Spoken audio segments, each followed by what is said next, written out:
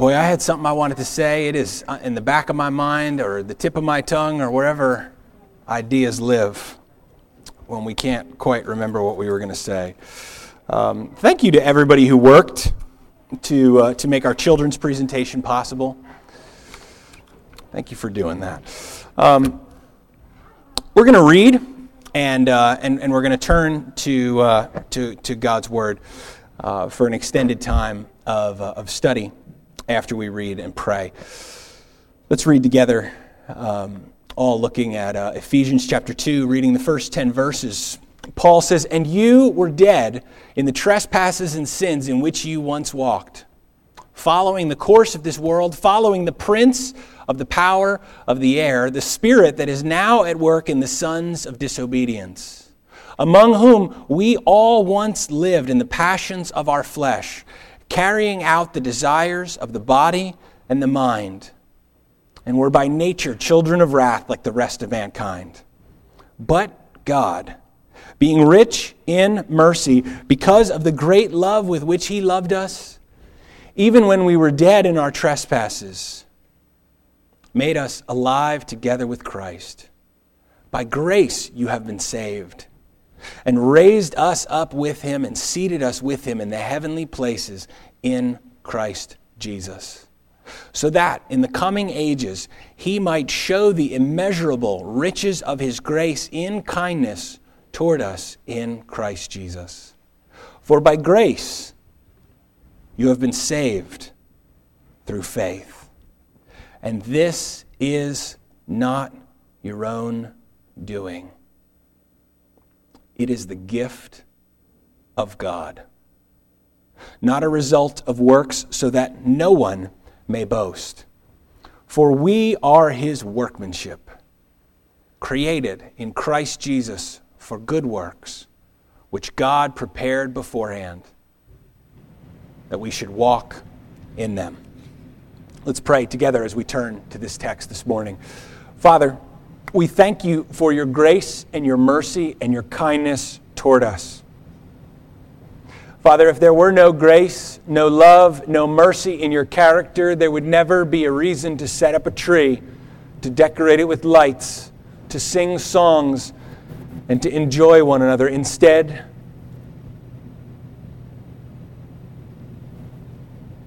it would be perfectly appropriate to sit in fear each and every day, waiting for Your coming judgment. Because, Father, as the Scripture says, we are dead in sins and trespasses, and we are by our very nature, by who we are as human beings, we are deserving of Your wrath. But the Scriptures say in verse 4, "But God." And we thank You that those two words are there. Father, we pray as we come to this text this morning, as we consider a subject that we have considered over and over again through our lives in our culture, Father, whether we are 10 or 20 or 30 or 40 or 60 or 70, we have celebrated that many Christmases, and we have heard tales, stories. We've seen pictures and heard scriptures read about the birth of Jesus. Father, we pray that we would be conscious of the true meaning of Christmas, and that we would keep it on our hearts and minds as we celebrate this week and as we encounter those who we know who may not know You, those who may know of You but not be in fellowship with You. We pray, Father, that we would have this true meaning, this true sense, this true idea. Not just that Christmas is the birth of a baby, or that the birth of a child brings the promise of new life, or that the spirit of Christmas is the spirit of giving, or that the warm feelings that we feel in the cold season should help us to make that spirit last all year. Instead, I pray that we would see Christmas as Jesus robing himself in flesh, that he might go to the cross and pay for our sins, that we might be called the sons and daughters of God. We thank you, Father, for your word, which brings clarity and purity to everything. We pray that as we hear, Father, that you would speak to us. In Jesus' precious name we pray. Amen. Well, this morning as we come to our text, either by good planning or by the grace of God, I think it's a good degree of both, probably a greater degree of the grace of God. We come to this passage, Ephesians chapter 2, verses 4 through 7, which I think is not a typical passage for Christmas, but is a perfect passage for Christmas. This passage before us challenges our conceptions of Christmas. Have you noticed as you drive around town, or as you walk through the mall, or as you shop online, or as you go to the Christian bookstore, as you look at billboards, have you noticed how close we get to Christmas without actually discussing what Christmas is about? Have you noticed that? There are billboards around town, and I want to be sure that you understand. I'm not criticizing them. I'm not saying anybody's doing anything wrong. There is a pattern in our life to want to say things or to communicate ideas about Christmas that are close to Christmas without actually getting into it, right? Do billboards in a second. There's a phenomenon going on in our culture right now. There's the Happy Holidays phenomenon, right? And then there's, yes, down with Happy Holidays. But then there's the subversive or the overt attack of saying Merry Christmas. Have you noticed this? And there are times, and I want you to hear that I'm not saying anybody's doing anything wrong here, okay? But maybe the attitude, I'm at Lowe's, and I'm shopping, and I'm buying light bulbs. This is a fictitious story. This did not actually happen, okay? And I go to the checkout counter, and the guy or girl, it's fictitious, I'm making it up, is standing there checking out my light bulbs, and I swipe my card, and I put them in my bag, and they say, Happy Holidays, and I say, Merry Christmas! Right? As if to insist on sharing one kind of greeting conveys the message with which we all have to do. Does that make sense? Sharing a particular greeting, if the words don't convey content, if there's not an idea behind them, then it doesn't matter whether people say Happy Holidays or Merry Christmas at all. The billboards that are up around town, and I like them and appreciate them, they say, wise men still seek him. Somebody who has no conception of Christianity could drive by that and say, what does that mean? And have no sense of the real meaning of Christmas. Behold, a child is born. What does that mean? For Christians, for those who believe the gospel, as Paul wrote to the Ephesians, he understood that Christmas, the coming of Jesus taking on flesh, becoming incarnate, laying aside his robe of glory and his divine prerogatives and wrapping human frailty around himself, Christmas was written into the biography of each and every believer. Christmas is not something that happened a long, long time ago in a spiritual sense. In a historical sense, 2,000 years ago, there were shepherds. There were wise men. There was a woman who gave birth to a very real baby in Bethlehem. And he was born. But this enrobing with flesh that Jesus did when he was born, when Jesus entered the world, he spiritually entered the life of every human being and every believer. Christmas takes into account the birth, the life of Jesus, and his journey to the cross, his suffering, death, and his resurrection and ascension. Paul's intent as he writes this book, Ephesians, is that we would know God and worship him and delight in the work which he has done on our behalf and enjoy him. Paul reviews in the first 14 verses all of the salvation blessings that we have. And then he presents to us three knowledges: the hope to which we've been called, the glorious riches that God counts toward himself in the saints, and then he prays that we would know the surpassing greatness of his power. But then he moves to our biography in verses 2 through 10. Chapter 2, verses 1 through 10. And he presents us with a massive problem. And that is our problem. God has done all these things.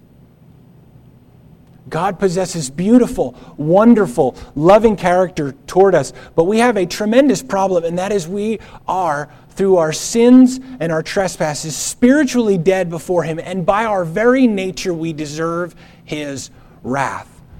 And so Christmas enters into our biography here. The cross factors in at Christmas. Now, I don't want to be down on cuteness at Christmas, because Christmas and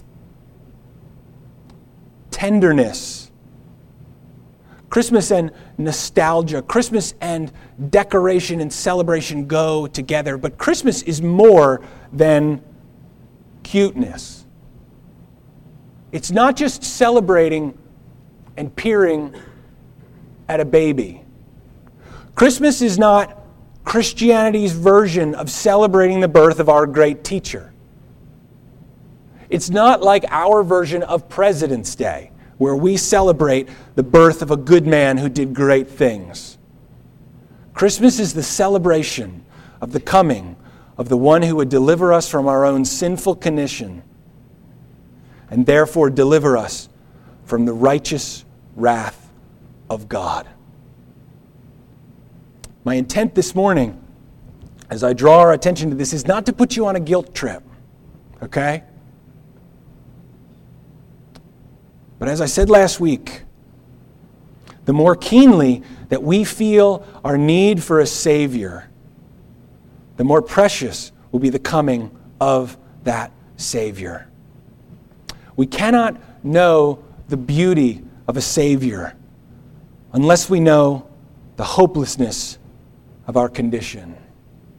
It is one thing to love and to respect the men who come and put out fires.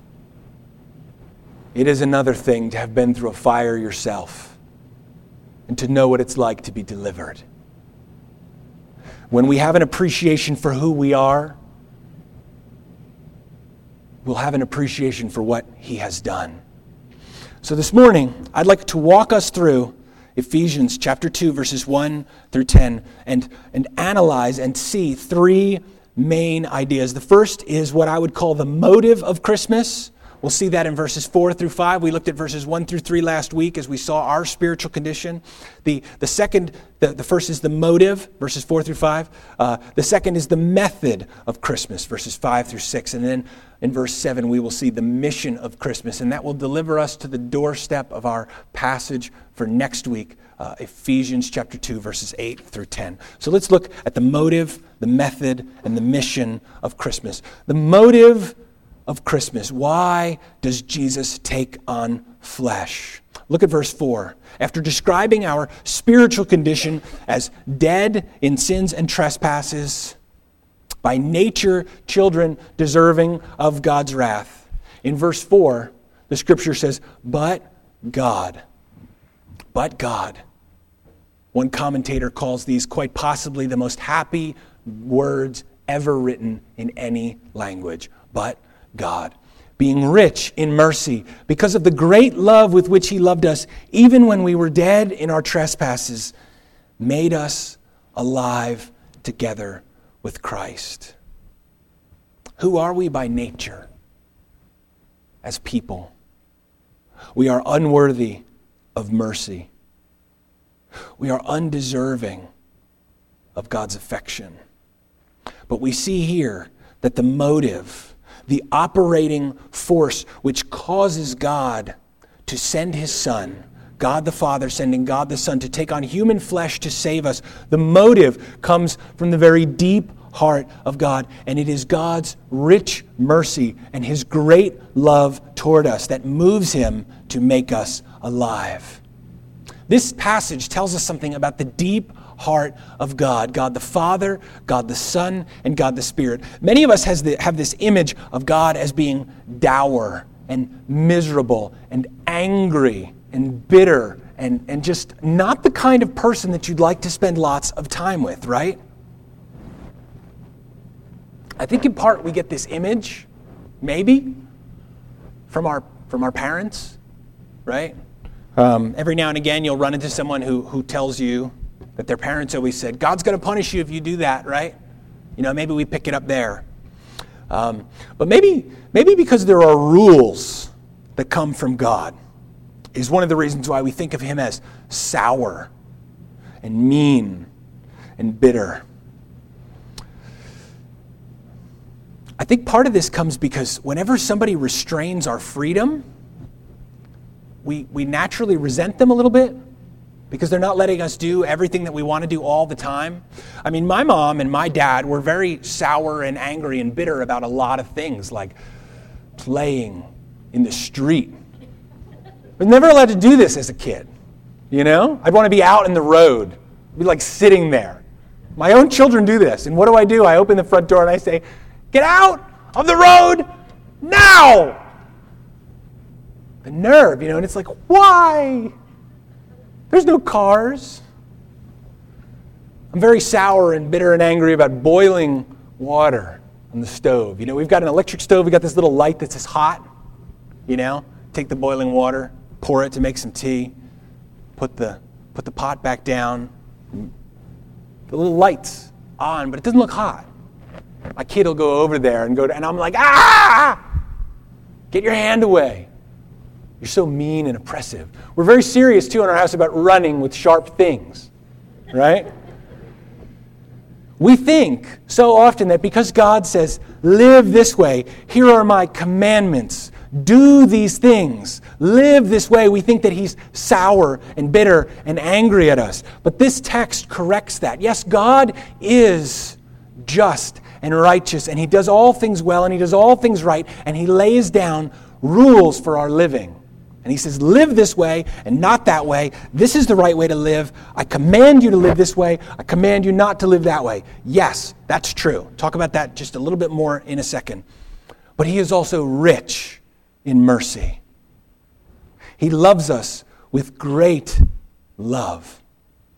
Jeremiah chapter 31, verse 3, God says, I have loved you with an everlasting love. Therefore, I have continued my faithfulness to you. He's speaking to Israel here, who had disobeyed and disobeyed for years and years and years, and God had sent them prophets. And he had sent them warnings.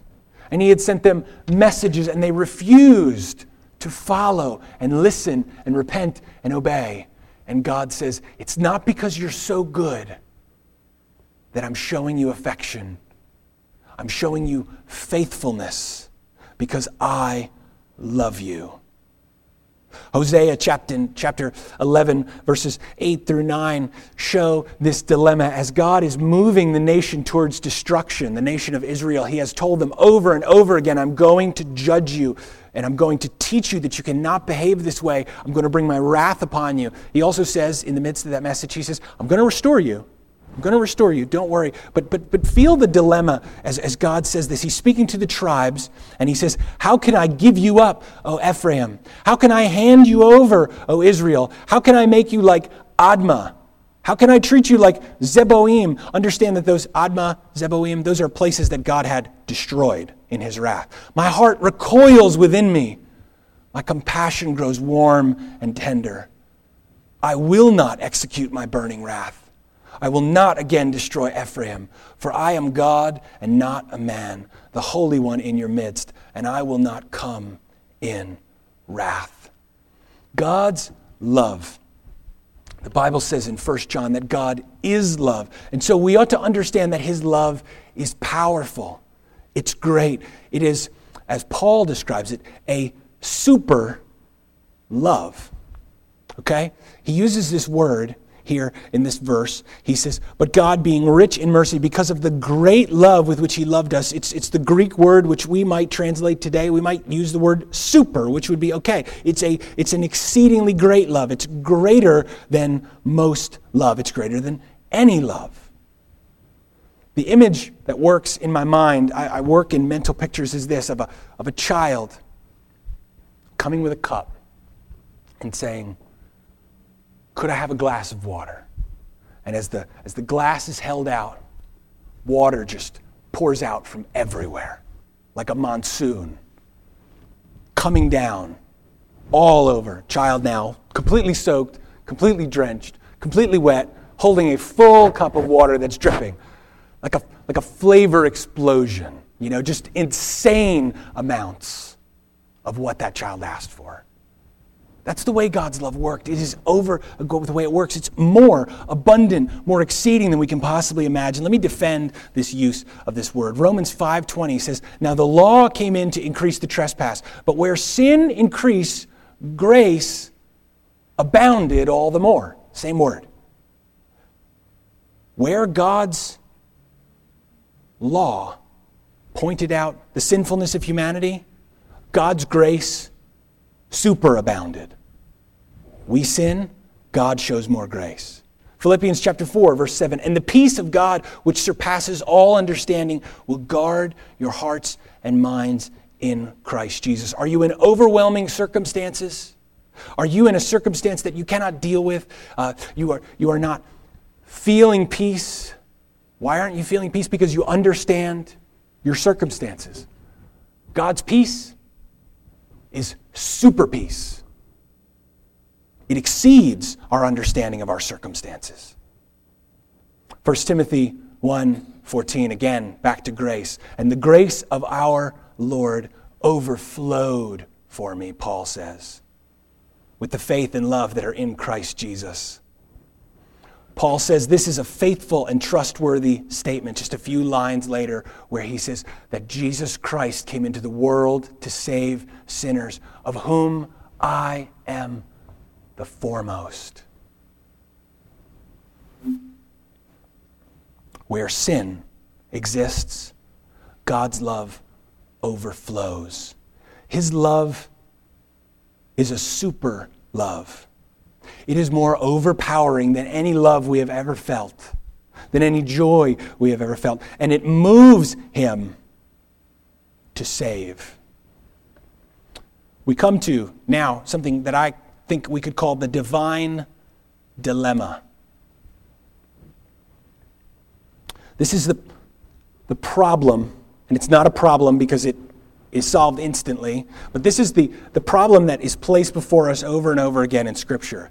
God, a righteous and holy God, deals with continuous offenses against his purity and his decency and his holiness each and every day from us, because we sin, don't we, in word and thought and deed. We hate what God loves, and we love so often what God hates. And moving beyond that, there are times when we do the right thing, but we do it with the wrong attitude, right?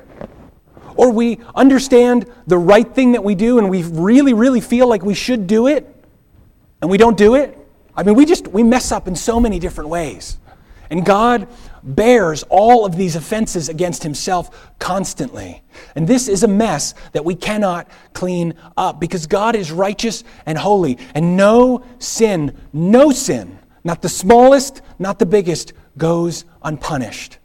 Listen, Numbers 14:18 puts this in what I think we could call the Old Testament sense of God's holiness and love. Listen, Numbers 14:18. The Lord is slow to anger and abounding in steadfast love. That sounds good. It is good. He forgives iniquity and transgression. That sounds good too. But here comes some bad news. But he will by no means clear the guilty, visiting the iniquity of the fathers on the children to the third and the fourth generation. God is merciful and loving and kind and compassionate, but what he's saying here is at some point all sin needs to be punished. He's loving and he's holy. And so we have what theologians have called the divine dilemma. What does he do?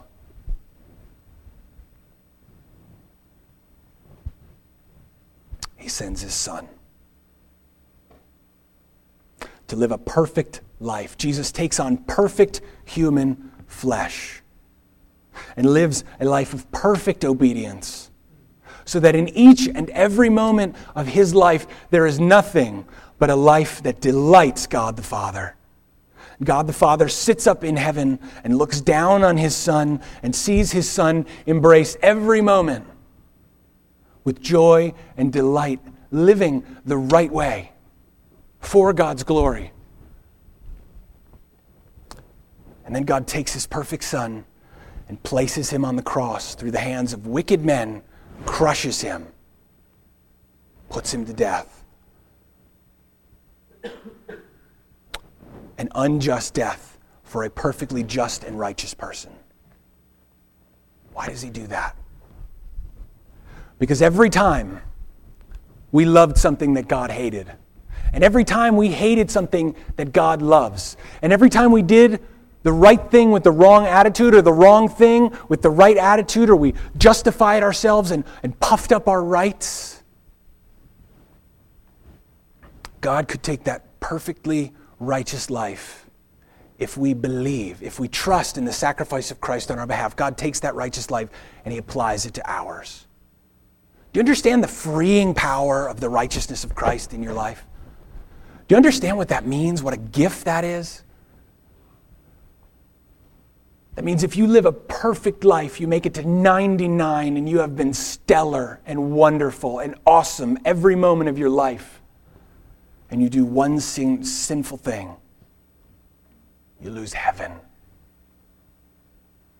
That's not the way it is it? The righteousness of Christ applied to that moment makes that man perfect. But now listen, that man has his nature working against him. He is by nature a sinner, by nature deserving of wrath. And he has messed up many, many, many, many times in his life. But God's righteousness and grace cover each and every moment. It becomes possible for God to be just and to punish all sin in Christ and yet make those he loves righteous for all time. And all we need to do is believe that that is true and follow him. And that faith, put in the work of Christ, results in a new life being placed in.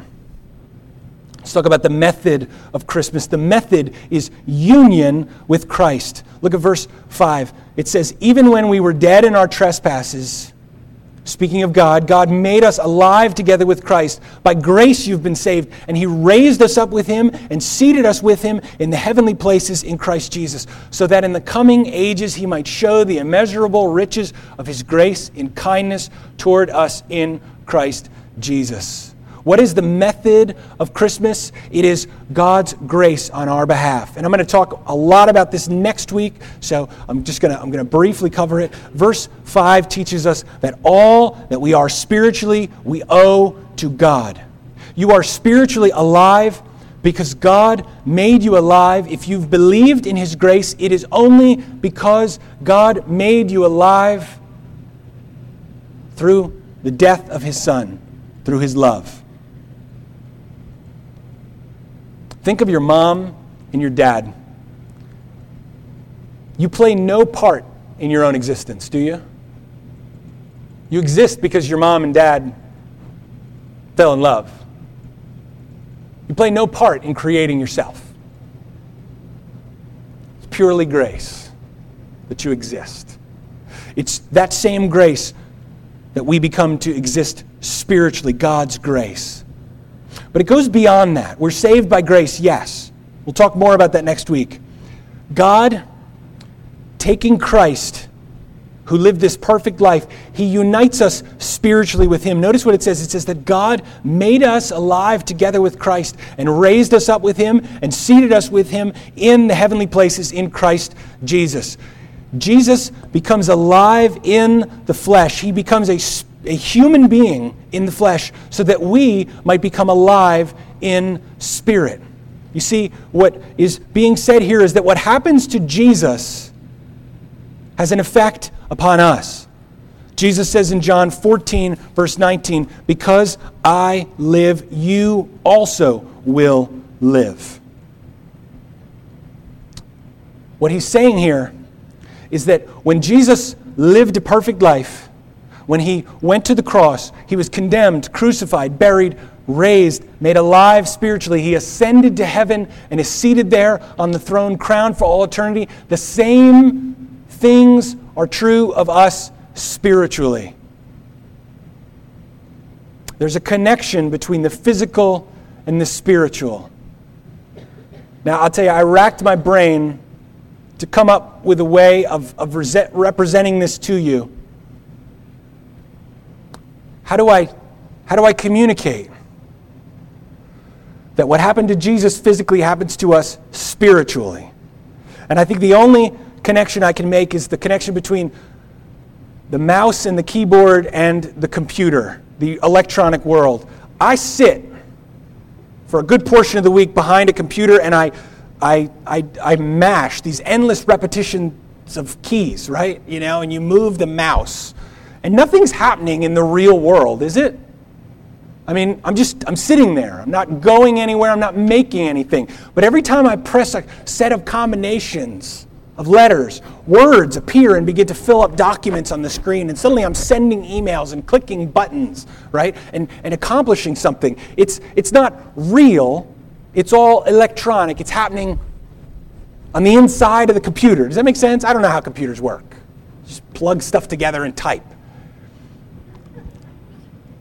But here's what's happening in the physical and the spiritual world. There is a connection between the physical Christ who comes and dies physically and is raised physically and ascends physically to those who are alive in some sense physically and yet are dead spiritually. We are born dead in our sins and trespasses, and we cannot please God. But what God does for Christ physically, he does for us spiritually and will one day do for us physically. Does that make sense? It's a connection between the mouse. Shake your head. No, it doesn't work. Anyway, everything that God does physically for Christ, he does for us spiritually. He raises us. Colossians chapter 3, verse 1 and 2 say this: "If then you have been raised with Christ, and if you trust in God's grace to you in the cross, you have been raised with Christ." If you've been raised with Christ, seek the things that are above, where Christ is, seated at the right hand of God. Set your minds on things that are above, not on things that are on earth. For you have died. You have died, and your life is hidden with Christ in God. Where are you right now if you're a believer? Is your life here that someone could take away? No, it's safe and secure for all time in heaven. And if you're here this morning and you're not a believer, you can have it by saying, "God, I am a sinner. I trust in the work of Christ on the cross. Place your Spirit within me and give me life," and he will. Philippians chapter 3, verse 20 says this, that our citizenship is not here on the earth. Philippians 3:20 says our citizenship is from heaven, and from it we await a Savior, the Lord Jesus Christ. Is your life primarily here on earth? No. Your life is in heaven.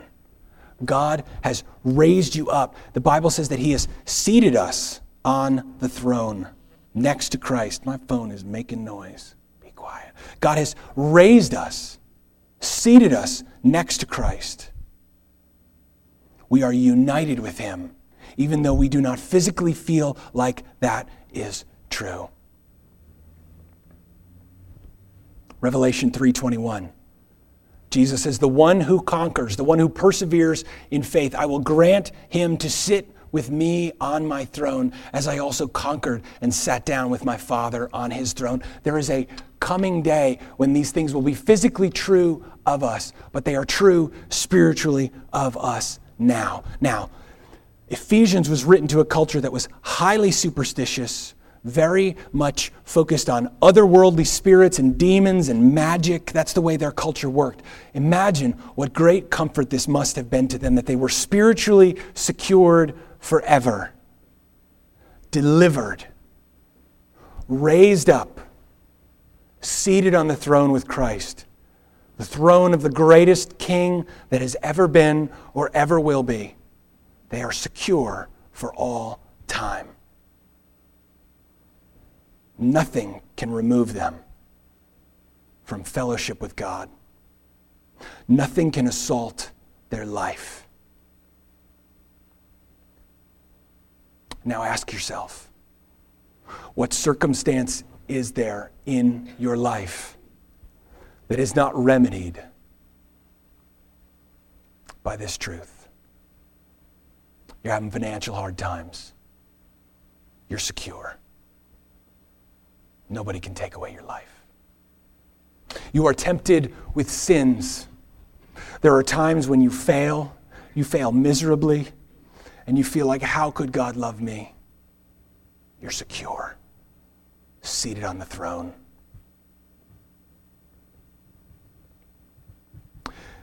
You spend your whole life working out guilt for things you've done in the past. You're secure. Stop it.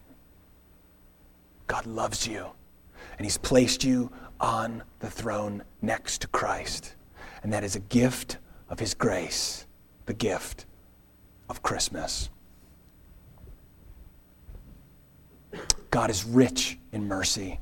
I'm going to close down and pick up verse 7 next week and talk about God's mission or his intent in sending his son. But let me finish it this way. There are so many things that we try to do so that we can earn the blessings that we believe God has promised us. Does that make sense? There are many things that we try to do to earn the blessings, right? I'm going to give more. I'm not going to curse anymore. I'm not going to lust anymore. I'm not going to steal things. I'm not going to be grouchy. I'm going to be kinder towards my children. I'm going to love my spouse more. I'm going to do all these things, and then maybe God, maybe he'll love me. Maybe he'll treat me kindly. Maybe my life situation will improve. Maybe then I'll begin to reap the blessings of heaven. It's not the way it works. This is the way it works. Even when we were dead in our trespasses, God made us alive together with Christ, and he raised us up and seated us with him in the heavenly places. And that is all true. And we don't have to do anything to make it happen. And he's never going to take it away. That should move us to gratitude. That should move us to live lives where we battle sin and try to get it out of our lives and throw it away. We don't throw sin away to earn God's favor. We throw it away because he has shown us favor. And that is a gift. A gift that only can come when Jesus takes on flesh for us and dies in our place. Let's close in prayer as we finish off this morning. Father, I thank you for your message from this word. And I pray, Father, for each and every one of us here today. Father, I pray for those who are here who do not know you as Lord and Savior. Those who do not acknowledge or perhaps are just growing in a sense of their need for you. And Father, I pray for each person in the room who does not know you, that they would trust in your righteousness, in your grace, in your kindness, in your mercy, in your love as the source of their salvation and not their deeds. Father, we live righteously because you have shown kindness to us, not the other way around. So, Father, I pray if there's anyone here this morning who doesn't know you, that they would thank you for your gift and receive it in gratitude. And then I pray that they would come and talk to me or seek someone out and share with them that they have trusted you this morning. Father, I pray for those here who are going through hard times and feel perhaps like you are punishing them. If you are, it's only to wean out a love for the world or an element of character which needs to go. It's not evidence of your lack of love. So I pray that they would see themselves seated on the throne. Father, for those who feel like their sins are too great, I pray that you would show them, one, that that's not true. And two, that to deny that having trusted in salvation, that you have not given the reward that you promised. That is to call you a liar. And in the greatest amount of love which I can muster, I would say that is a sin that they should repent of gladly. Father, I pray that each and every person here, as they see pictures of your Son born on Christmas, that they would see a beautiful Savior come to earth, wrapping himself in flesh to save by your grace and for your glory. Father, may we delight in the work that you've done on our behalf. May we delight in the righteousness that we can have from Christ. May we delight in deliverance from sins and righteousness forever, seated with you on your throne. We thank you for the deliverance that comes only through Jesus, and we pray that we would celebrate that each and every day this holiday season and every day beyond. We thank you, we love you, we pray your blessing on us in Jesus' precious name. Amen.